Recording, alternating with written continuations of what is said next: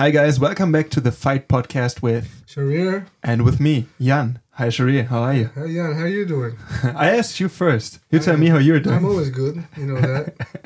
Can't complain. Is that so? Oh, yeah, it is so. Why not? You look good. Well, I was born that way. Oh, you did the thing. You know, when I was born, I slapped the doctor. You slapped the doctor? I said, no one touches me. And then I was like, come on, Mom, I'll drive you home. And you got a pizza? Well, we stopped for a falafel on the way. That's specific. So, guys, little change up. In the last episodes, we talked about one opponent. We talked about one source of danger. So this episode, we thought we'd switch it up. We need to talk about multiple attackers. This is something that is important in pretty much all of combat training, whether it be shooting, whether it be like just everyday casual civilian situation at a bar, whatever. This is something that is important and that makes combat training different from martial arts. In martial arts, you usually only have one opponent. So if talking about this whole scenario, what's the first thing that comes to mind when you talk about multiple attackers? Like, is it how would you fight them off? How would you prepare for it? How would you be aware? What do you deal with people who train with you when you talk about multiple attackers? Well, first of all, it's important to understand that most fights, they're not a one-on-one situation, right? People have what's called like a pack mentality. Ever heard of that? Tribal mentality, pack mentality. It means they get their strength from the group. So if those kind of people, if he was by himself, he would probably do nothing. But they get their one at a time. They're even nice people. But if they come together as a group, they're a little bit problematic. So I mean, they help each other up. Yeah, they get exactly. They get their energy from the pack. And multiple opponents is a big problem, a challenge, and it's a common thing in violence. Multiple opponents, or a lynch mob, or so more people. It's something that has to be trained for and dealt with and talked about, because it happens a lot. So let's say even if you're a world-class wrestler, world-class grappler, you can't fight more than two people on the ground at once. More than one person, actually, on the ground at once. So we spoke about a couple of episodes ago, we spoke about what's the difference between a combat instructor and then a coach, like an MMA coach. So that's one of the main differences. Combat instructor has to find solutions for these sort of challenges as well. Knife attacks. The enemy's on some kind of drug, so he doesn't feel any pain, doesn't have any fear. Multiple opponents is another example that you have to deal with in the real world, so to speak. And you're not going to have to deal with as an MMA coach that crosses your mind at all. So you could be really good at boxing and clinch work, and your ground game could be amazing. But that still doesn't prepare you 100% for what might happen in the street. You might be jumped by 5 people. Of course, the more trained you are in full contact, or MMA, for example, the better off you'd be, because you're tougher guys to beat, and you can move your feet, your legs pretty quick. But if you don't know the principles behind it, you don't know what to do and what not to do, you might find yourself in a lot of trouble, especially if you think you're a badass because you train. So you don't know it's time to run, time to beat it, time to put your ego aside and get the hell out of there before it's too late. And that's the trap, thinking because you can deal with one opponent that you can deal with multiple opponents. Also, in the ring, in the cage, people look at your title and they give you respect. He has four wins and one loss, or he's top 5, he's top 10, he's a world champion. So people give you a title, and usually if you look at a lot of fights, there's a lot of kind of, in the beginning, there's a feeling out period where you're not really, defining their distance, giving each other some respect. Not all fights have that, but a lot do. In the street, you never have that. Especially not with multiple opponents. They give you no respect. Now, when a person doesn't give you respect, it's dangerous, right? He doesn't look at your title or your shoulders, He looks, he just takes out his knife and starts stabbing you. He doesn't give a shit who you are, And that could put you in a big problem.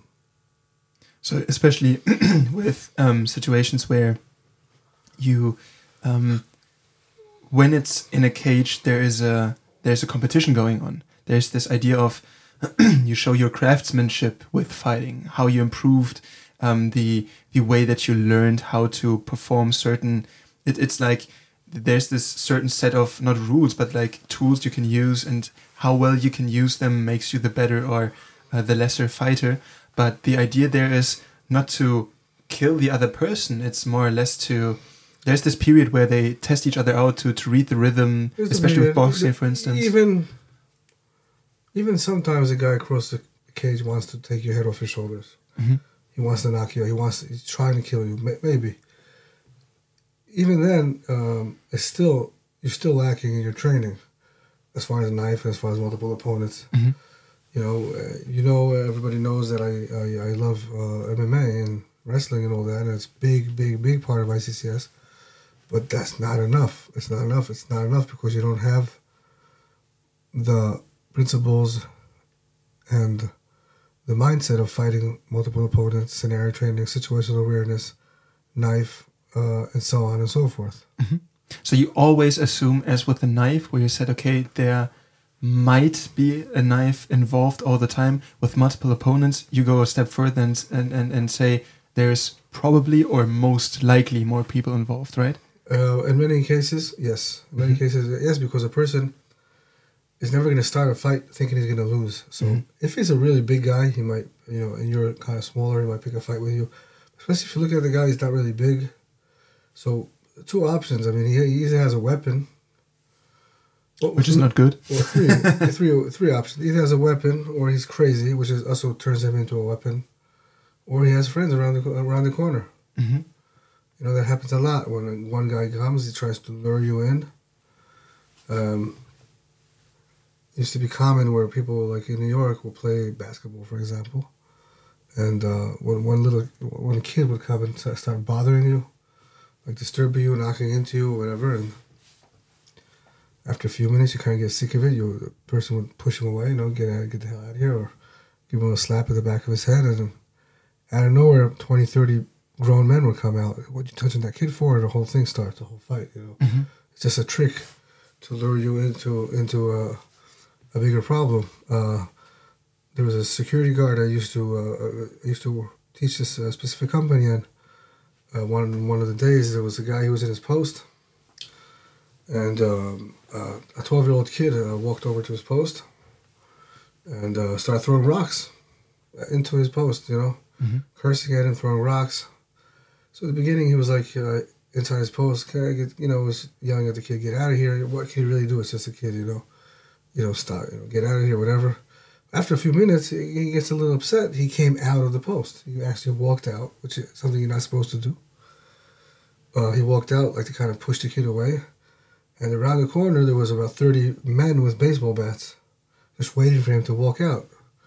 And if he wasn't armed, and if he didn't act quick, he would have been dead that day. He did get injured, but he was okay.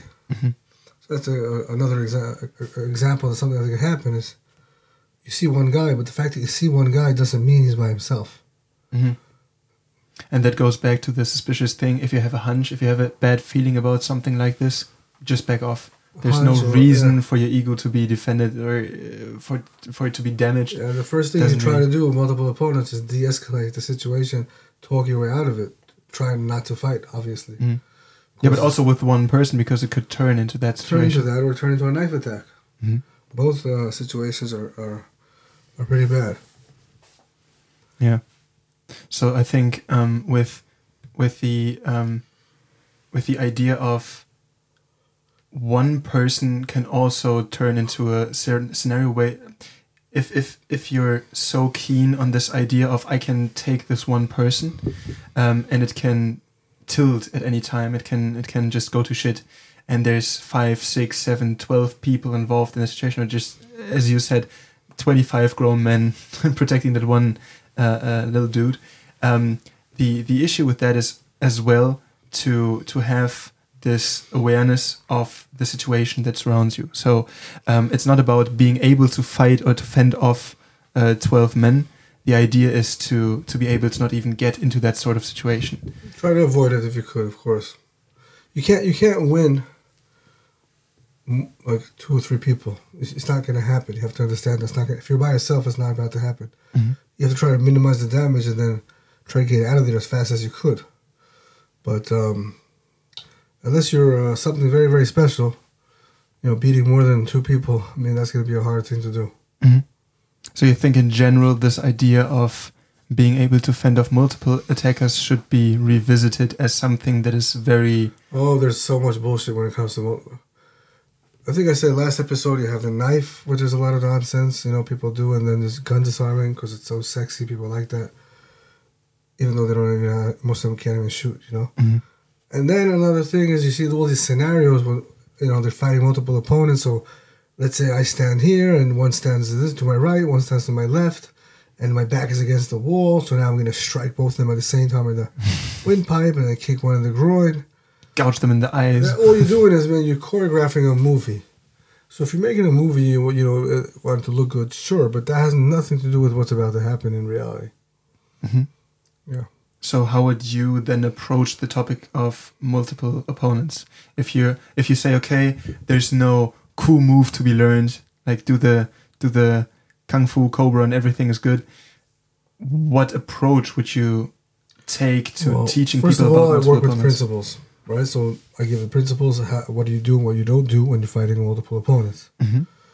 Okay, so for example, the first thing I'm going to do is I'm going to search for an exit.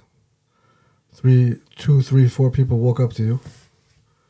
The first thing you do is search for an exit where you could get the hell out of there as fast as you could. Okay, so search for a door or search for a way out if you're outside in the street. That's the first thing. And then I'm starting to move towards that exit. Okay? And if there's no exit, second thing I search for is potential weapons. If you don't have any weapon on you, the second thing I search for is potential weapons. And I'm going to, if I can't circle towards an exit, I'm going to start to move my body towards that potential weapon. It could be, use your imagination. It could be a chair. It could be a stick you see somewhere. A pipe or something, A pipe, endless things you could use. I'm going to start. Because it's about to go down and I'm about to get hurt and I need to minimize damage. I'm going to need to be very aggressive very, very quickly. So the idea is, as with the knives, where you said that aggression can make up for the disadvantage you have because someone has a weapon. That's kind of like an equalizer, the aggression, but you could also have like an object that could be an equalizer, where you say, okay... Aggression always covers for the absence of technique. Mm-hmm. And also with this situation where you have this advantage of multiple people against the maybe advantage of a weapon that you improvise, then it's about looking for... Not really. I don't think it's going to help you too much. Mm-hmm. Again, depending on how many... If it's 2 people, it might, but 3, 4, 5, you're starting to be in trouble. Mm-hmm. But just like we spoke about last episode, we got the knife. If your only option left is to fight, then fight hard. And that increases your chance of survival. Minimize the damage to yourself, maximize the damage to your enemy, but do the last thing he expects. Attack him, force him to defend himself, force him out of his comfort zone, and don't forget, if you're dead anyway, anything you do from that point on is a bonus. Mm-hmm. Same principles as knife. You remember those? Same idea. But again, the first thing I would try to do is circle towards an exit. Okay, no exit. Look for a weapon. Mm-hmm. No weapon and no exit. I start walking towards the person who I think is the weakest point in the group. Why? Because I don't want to get stuck on anybody. If I go straight for the biggest guy, you're going to get stuck on them for more than 1 second. They're going to attack from all sides. I need to have the ability to move and strike really, really quickly. Mm-hmm. So I'm going to go to the weakest person where I can continue moving as fast as I could. Does that make sense? Things that you never do, or at least try never to do. Never go to the guy in the middle. Let's say there's 3 guys. One standing in the middle, then one to his right, one to his left. And I've seen a lot of cases where the specific problem started with the guy in the middle. Let's say you were working on a door or something, you kicked him out. He comes back with friends. Mm-hmm. He comes back with friends, it's very natural for him to stand in the middle. Then you see him coming again, you get all upset, you walk right up to him, you're walking into a trap. Don't take it personal. You no longer have a problem just with him. If he brought friends, you have a problem now with everybody. With all his friends and not just him. So, okay, if you walk into the middle, you're going to get stuck when the sides will attack you from both sides at the same time. You're going to get stuck. You're going to get taken down. You're going to get your head kicked in. Mm-hmm. Okay, so I never go to the guy in the middle if you could avoid it. Next thing you never do is never walk backwards if you could avoid it too. Because if you're walking in a straight line back and they're moving in a straight line forward, you're just creating a funnel towards yourself. Eventually, they're going to all reach you at the same time. Right? Escaping in a straight line is never really a smart thing to do. Even with one opponent. Even one opponent, even with many scenarios, right? I mean, you against a knife. If you go, the guy with the knife, for example, he has tunnel vision, right? He sees you dead. That's all he sees. All he cares about. And then you moving backwards, he's just moving forward. But if you want to disconnect, let's say to get your gun or something like that, if you're cutting angles, he has to pick up his head and try to look for you again for half a second. Mm-hmm. That's a very long time in a fight, right? Going back to multiple opponents, if you're moving backwards and they as a group are moving forward, you're creating a funnel. Mm-hmm. Now, if you can run away, so run away. That's why you're searching for the exit. But if you can't run away, you're about to prepare to fight. I'm not walking backwards. What you want to do is, like I said, circle towards where you think is going to be easier for you and you're not going to get stuck. Mm-hmm. But the fact that I'm circling, walking sideways, I'm causing them to kind of bother each other, be in each other's way. But this is again a principle. This is not like a technique like walk to the side. Yeah, this is just practice. Time on the mat. Mm-hmm. Well, we'll get into the actual training in a few minutes. We'll talk about that. But right now, just the idea behind it. Mm-hmm. So there's what not to do and then what to do. So what not to do, right? You don't go to the guy in the middle. You don't walk backwards. You try not to kick. Because you might get Because you're going to slip or you're going to get your leg caught and you're going to fall. Plus, you want to be on the move all the time, and kicking and moving is a very, very difficult thing to do. But punching and moving is relatively easy if you train your boxing. That's why we have so much, ICCS street boxing. We do all that all the time because, especially with multiple opponents, you need fast hands is all you basically have. Okay. Would you say knees are a bad idea? Knees sometimes can be okay, on the move when you just grab for a second. Mm-hmm. I'm not saying never kick or never knee. But try to avoid it. Try to move as fast. If you move it as much as you can, if you be trying to move, you see it for yourself, you're not going to be so successful with kicks no matter who you are. Mm-hmm. Okay, so that's all the list of what not to do. And then, like I said, the first thing I'm looking for is an exit. Why? I don't want to stay and fight more than one person because your chances of winning are very, very low. And for all the BJJ guys out there, never go to the ground if there's multiple opponents. Yeah. That's it goes without saying, I would think. Yeah, right? I just wanted to throw that in there. You think you're a world champion or whatever in BJJ, okay. You could grapple one person at a time. Right? So you go. I had a friend actually who was protecting this building. He's a tough guy. He's a BJJ black belt. and he's a very good, well-rounded fighter. I mean, he has great stand-up. Mm-hmm. He likes to fight too, so he's a real athlete, and he's a tough guy, right? Obviously, because he does all this full contact. But I used to tell him many times, listen, where you're working now, there's gonna be a bunch of people jumping you, so try not to go down to the ground. Try to keep it standing. Try to keep it moving, etc., etc. Sure enough, on a Friday night, the building is attacked. So what does my friend do? A double leg. Was it like a club, or was it? It was sort of like the building. You mean? Mm-hmm. Yeah, it's like a club, pretty much. So it's like people partying and okay, something like that. Well, sure enough, the place gets attacked by basically a mob of people. He comes out. I mean, he was by the door. He's a tough guy. A bunch of friends with him were all tough guys. And they start fighting back. What did he do? He went for a double leg on a guy. Perfect double leg. He picked him up. He smashed him down. Which would have been okay, but then he mounted him. Started ground and pound. So he's on the mount, and for about 7 seconds, he was punching the guy in the face. I'm sure the guy didn't get up so quickly, but one of his friends came from the side, kicked him in the head really, really hard. He had like steel toe shoes, one of those Timberlands or something. He broke 4 of his front teeth. I think he broke his jaw in like 2 places. I mean, he got real damage to his face from one big penalty kick, and then he was kicked again afterwards. He never saw it coming. When you don't see a strike coming, then it's the worst. Mm-hmm. Boom, out of nowhere. That knocked you out, yeah. Yeah, out of nowhere like that, big surprise. So, just example, the guy is really good, but you don't do that. You don't go down to the ground and more than one person. Now, if you go down to the ground, the only thing you can control is the guy in the ground, right? But you can't control what's going on around you. So that can be a big problem. Okay, that's why grappling has its limits, and one of the biggest limits it has is multiple opponents, and multiple opponents is a common thing in the street.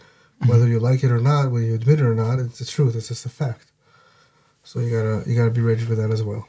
So just technique wise, I think the most effective thing for multiple opponents would be boxing, right? Would be boxing. So what we do, as far as the technique, after people start understanding the principles, I usually do it in a couple of different stages. Mm-hmm. You don't do scenarios. That's a nonsense, because there's endless scenarios that you can be doing, and you just want to doing that. Just you're kind of living like you're making a movie for Hollywood. So you got to go hands on. You got to go hard. You got to do it real. The first drill I do is no contact drill. It's just to understand the leg work. That means I have groups of 3, 2 people against 1 person, and what the 2 people are trying to do basically is trying to catch him in between both of them, in the middle. And the third person is just trying to circle all the time to make basically keeping one in front of him all the time. Mm-hmm. So the first part of the technique is the understanding the leg work. That's why, multiple opponents in ICCS, I believe it's in level 4. Not because you can't do it before, but when you are level 4 at ICCS, the student is training for at least 5 to 6 years. So after that, he has leg work. He has boxing skills. So he understands how to move. Okay? That's important. So the first drill we'll do is just understanding the leg motion. So moving the legs. Once we got that down, we'll do the same drill, but the 2 people who are trying to catch you in the middle are holding tombstones, like big pads. Mm-hmm. Like kick pads. Kick pads, yeah. Mm-hmm. And then we do the same drill, but this time they try to catch you in the middle while they're holding the pads, and you could actually move and strike. So you're practicing how to move and strike at the same time, which slows you down a little bit at first. It's a very important part of the drill. Once we get that going, the third part is everybody puts on their boxing gloves, and we do the same drill, but they're actually hitting you and you're actually hitting them, but just to the body. So we're not trying to, because you go hard like that, you start creating knockouts really quickly. Mm-hmm. So very light, so, like 10%. Yeah, just to understand that, moving and hitting at the same time. Mm-hmm. Once they're done with that, what I'll do is actually put helmets on, and I'm going to go, okay, now we're going to actually go for it. So 2 people are trying to smash you. and then you're trying to smash them back, and I keep it short, you know. Helmets and vests? Sometimes vests, sometimes no vests, but helmets all the time. And keep it short, so like, go get him, you know, and then you gotta move and hit, and you realize really quickly when you do a drill like that, when it's 100, when you go like full force, you realize really quickly that all you can have is your boxing skills. So, you know, fast punches, and you realize really quickly that you cannot be number 2, right? In many cases, like in the ring of sports, people like to be number 2. So the guy attacks, they counter, attacks, they counter. You can't counter-attack more than one person. Right? Think about that as well. So if your style is to counterattack, it's not the correct style for a street fight. You got to go forward. You got to be number 1 all the time. So any person in punching distance from you is going to get it on the spot. Right because away. as long as you punch one person, you only have one other person to worry about. You move and hit and keep them in front of each other. This drill, when we go full force, is about 10 seconds each time. Why? Because it's more realistic that way anyway. Because in more than 10 seconds, you're going to lose. You're hitting them so you can get to that exit. Okay? And the second is to prevent injuries. Because if you go more than too long with this drill, someone's going to get knocked out. So that's basically how I would build the whole aspect of multiple opponents. First, you speak about the principles. Like I said, what to do, what not to do, right? Afterwards, you start slowly, just the leg work. Afterwards, just the leg work with some striking on the kick pads. Afterwards, slow sparring, light sparring, just to understand a little bit more. Once they're good enough, let's do it full force over and over and over again, but short 10-second rounds. But over and over and over again, I mean, it gets really tiring. But that is a great drill. I do a multiple opponents drill, by the way, with my MMA fighters as well. When they're in a fight camp getting ready for a fight. Why? It just gets you aggressive, you know. It gets you like in the mood to fight. Also gets you kind of used to being overwhelmed. So fighting one opponent is going to be more comfortable then. It's not about the technique right there. It's just about, you know, the personality, the mindset, and the principles. Yeah. Now, the more you're skilled in striking, that should mean the more you're skilled with moving your legs fast and understanding distance and having fast hands, the easier the subject of multiple opponents is going to be to you. But if all you did is, you know, go to some Krav class and the instructor showed you, okay, let's do this. Let's play. Actually, that's what we're doing. Let's play this game. You're the good guy. Like kids do that. You know what I mean? And we're the bad guys. And you're on your knees. And I have a gun to your back. Dude, you're screwed. It's over. You know? Okay, let's do, okay, you're by the corner. And how do you know, and I'm this way and he's that way. Okay, I mean, come on. If you're in the corner, but if you've been in the corner so many times in sparring, you know how to shift, you know, your legs, your front leg, you know how to roll and shift or slip and shift, and you're out of there. You're just not going to stay there, yeah. You're not going to stay there, you know, exactly. And it's just a lot of bullshit. Also, I think that a big issue with training this way is you're used to being in compromised situations, so maybe you're not even going to prevent them in a fight because, you know, from there, I know what to do. The big issue is with if someone tries to lift you. That's something that I've seen with a lot of Krav courses. Yeah. If someone knows what they're doing and they're trying to lift you, smash you down. Yeah, it's too late. You can't give any ground. Yeah. You cannot give any ground. If you have to stay and fight, especially with multiple opponents, do yourself a favor and stay and actually fight. Losing is not an option. You cannot give an inch to anybody. That's another problem you'll have with jiu-jitsu, right? Jiu-jitsu, as great as it is, you know, it is a great tool, but it's not enough. And one of the problems, we could talk for hours about this, but one of the main problems is jiu-jitsu players are used to giving up a position willingly. Okay, you got top position, I got bottom position. You know, slap, clap, let's work. That's a very dangerous thing to do. Not only in MMA, right, but in a street fight, of course. True. It's not okay that you're on your back. You have to realize that it's not okay. You can't stay there and, you know, look for some submission or getting your position. You got to get up and you got to get the hell out as fast as you could. And one of the dangers of doing just grappling is that you have a bad habit of letting people get a dominant position or getting a top position, even though you think, okay, yeah, because I have a good half guard or a good guard or rubber guard, whatever. That's not going to work against more than one person. And it might not even work against one person if it's punching you in the face really hard. Yeah, also it was weird the first time that I did an MMA sparring session, because I was used to grappling.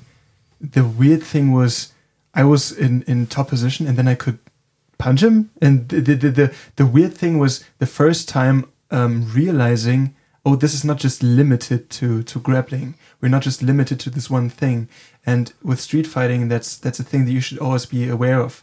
Like even stuff like if you're close, bite someone, or these things where it's like you don't think about these things in a martial arts context. You see that a lot.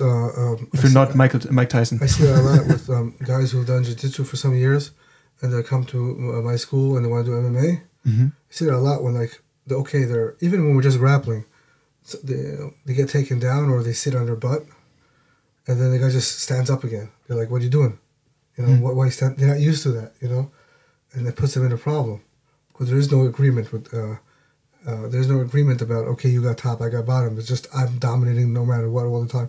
That should be, that should be something important in MMA, of course, but mostly for survival. No matter what, I have the best position all the time. All the time I'm winning. I don't give you an inch. Mm-hmm. Yeah. And I think that's the main concern for me if you train people to fight in the street versus to fight in a cage, because people in the street, if there's a conflict there, it's always going to be this beat down mentality. It's always going to be, there's no rules, and so even without weapons, even without multiple attackers, the issue is always, it's dirty fighting. There's no rules to it. There's no concept of, there's no agreement on these are the rules. You're not gonna destroy a joint if you have a lock or something, which you could say is kind of frowned upon in grappling if it's not a tournament. But all of these things, they don't count if it's a street fight. And I think that's important, and that's how it's different. And this is how you need to be aware of the difference of competition and a scenario where you fight even a single opponent in the street. You have to do both, of course. Mm-hmm. I cannot emphasize enough how important it is to do grappling and to do wrestling as much as you can. It's going to help you more than you can imagine with a knife and any scenario. But doing just that is not enough. Mm-hmm. It's not enough at all. We've talked about the idea of not defending oneself but attacking the others. Now with multiple opponents, you kind of said, or let's clear up this misconception. If you take one of the MMA Jerusalem fighters, one of the fighters in your gym in Jerusalem, and you do these drills, how many opponents do they have to deal with usually? With the multiple opponent drills? Yeah. 2 or 3. 2 or 3, okay. How do they manage? Well, those are well-qualified fighters. How do they manage? They get their ass kicked. And that's I think the most But important. They minimize the damage. You understand? They minimize the damage. That means because they're doing it for a while, they know what to do. Mm-hmm. But thinking you could beat 2 or 3 people just because you do MMA, you got a little bit of an ego problem. Not to mention weapons. Things are getting thrown at you. I'm not saying if you do Krav, you could beat more than one person. Quite the opposite. You can't. But if you do it correctly and you mix, that's why we call it, ICCS MMA for the street.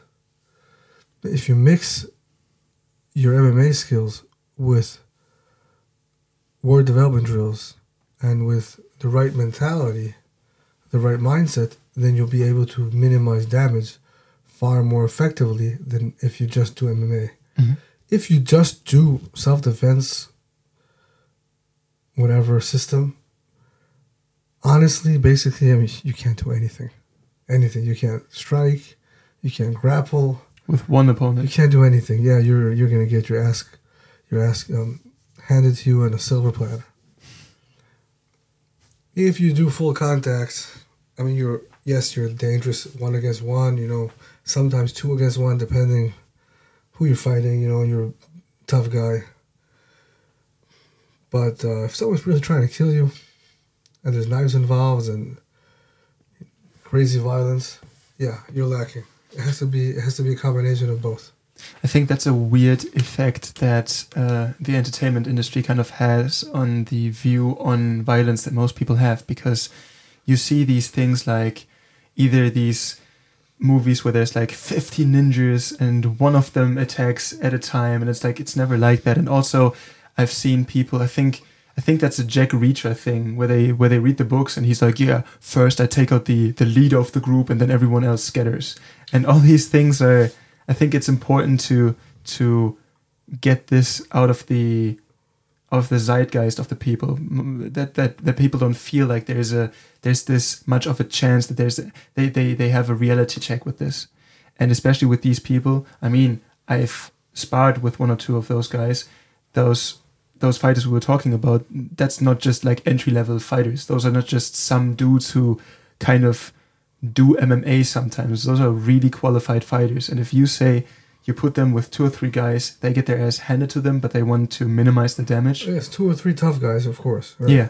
But then it's important to say, okay, or to get this correctly. Multiple opponents is not something where you just understand this one thing and then you can kick everybody's ass. Time on the mat is experience.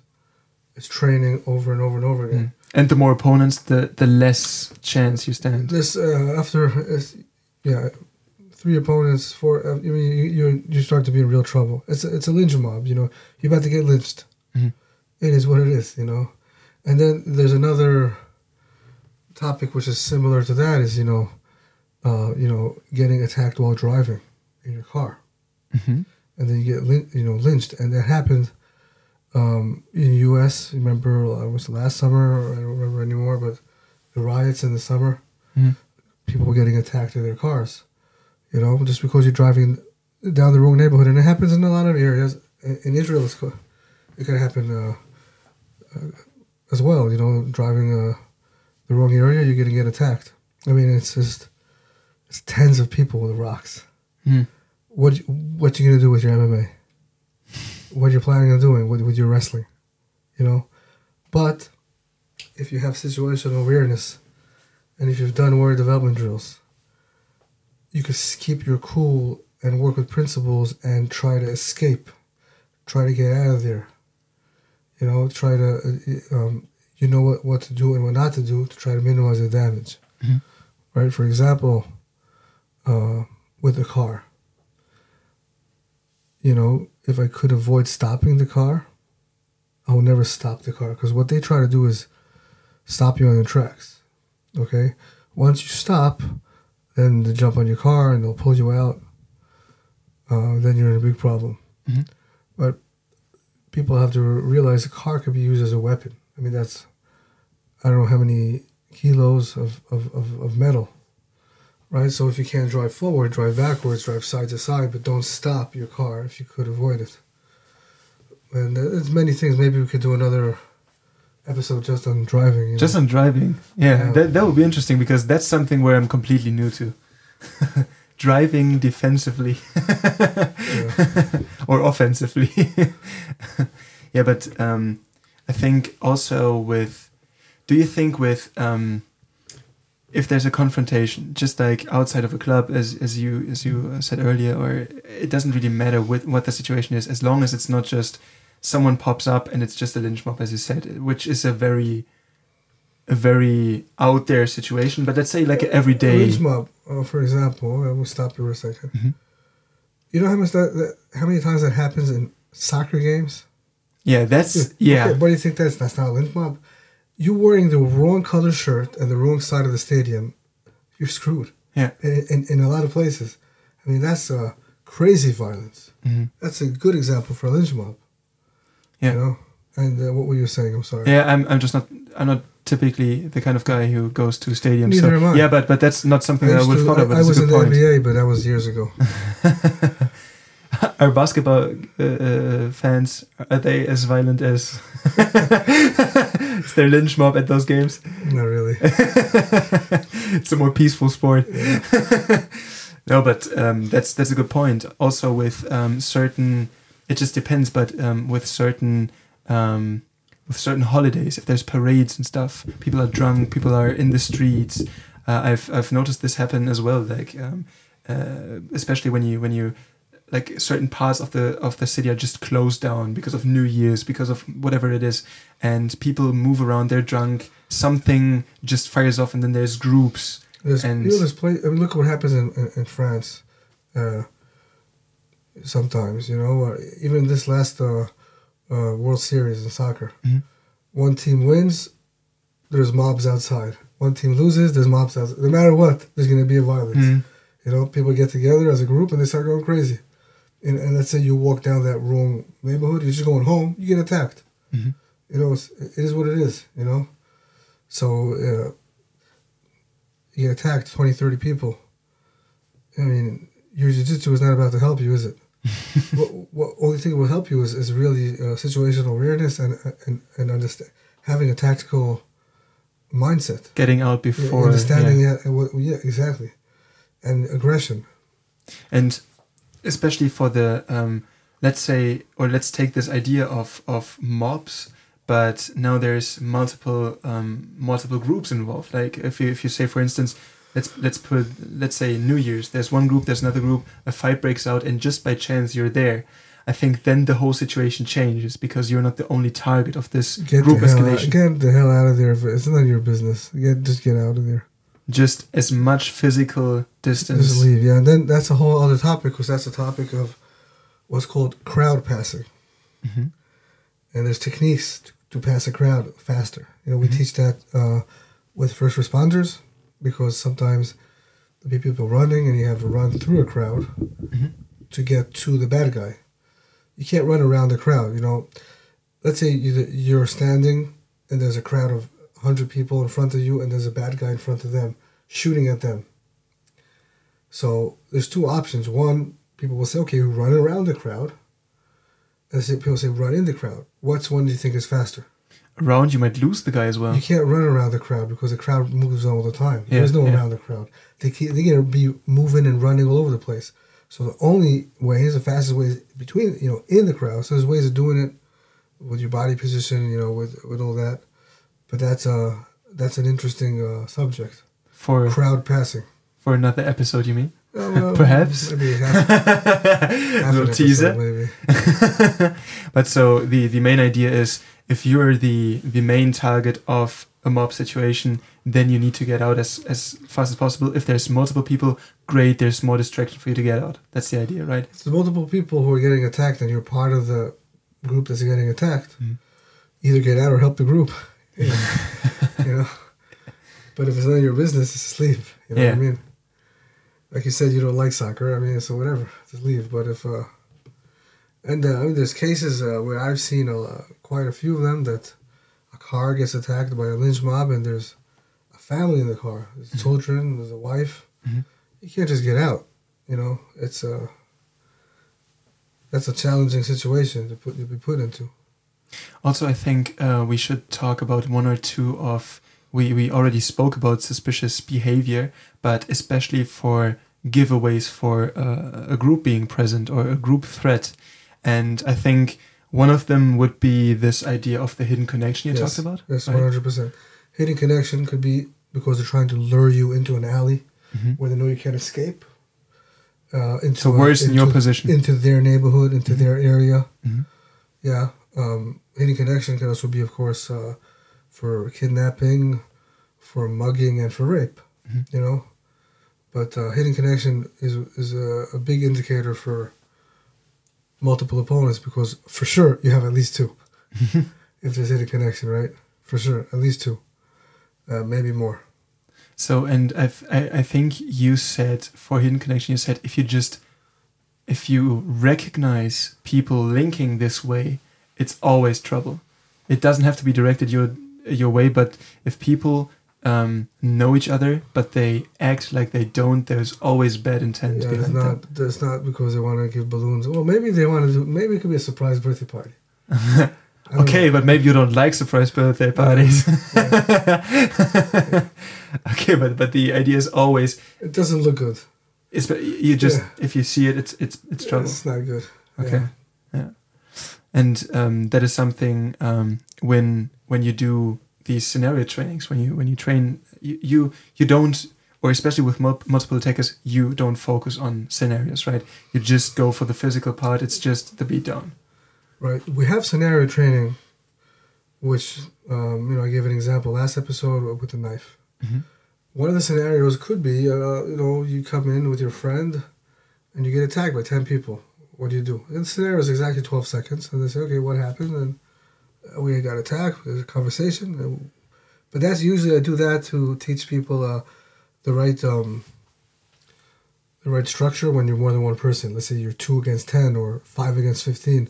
How to stand as a group to help minimize damage and to maximize damage for them. But as far as multiple opponents, it's the principles which we spoke about in length before. I mean, what to do, what not to do, and afterwards the drills that I gave you before. Leg work, and then leg work with hitting the kick pads, and then light sparring, multiple opponents, and then full contact, which could be done with the warrior vests, and then it could also be done without. And then once you get to that level, you do that all the time, like 2-on-1 sparring. We do that quite often. 2-on-1 sparring is also a very good way to get your cardio up. It's tiring. You have to move more, yeah. Yeah. You can't just stay static. You got to be moving. So it's also a good way to get the leg work going. Mm-hmm. Okay. Do you want to add something? Do you want to wrap this up? I'm good. I mean, you're good. Yeah, okay. Because I think this is the issue with this. There's no like. It's there's no easy way around this. Train the right way, and don't think that your style is the only style and the best style. And respect the opponent, which and is respect. also and okay, so you do MMA, great, but that's great, and it's a big percentage of what you need, but it's not enough. So I would say mix between full contact, so boxing, wrestling, groundwork, but you have to have the warrior development drills, and you have to have the principles, the mindset, and you have to have that street smartness as well. It has to be mixed together. If not, you're lacking either way. So that's important to remember. I think that's a good wrap up. Yeah, that's a good wrap up. Yeah. Shari, thank you. Thank you, Jan. And talk to you guys next week. Bye-bye. Ciao.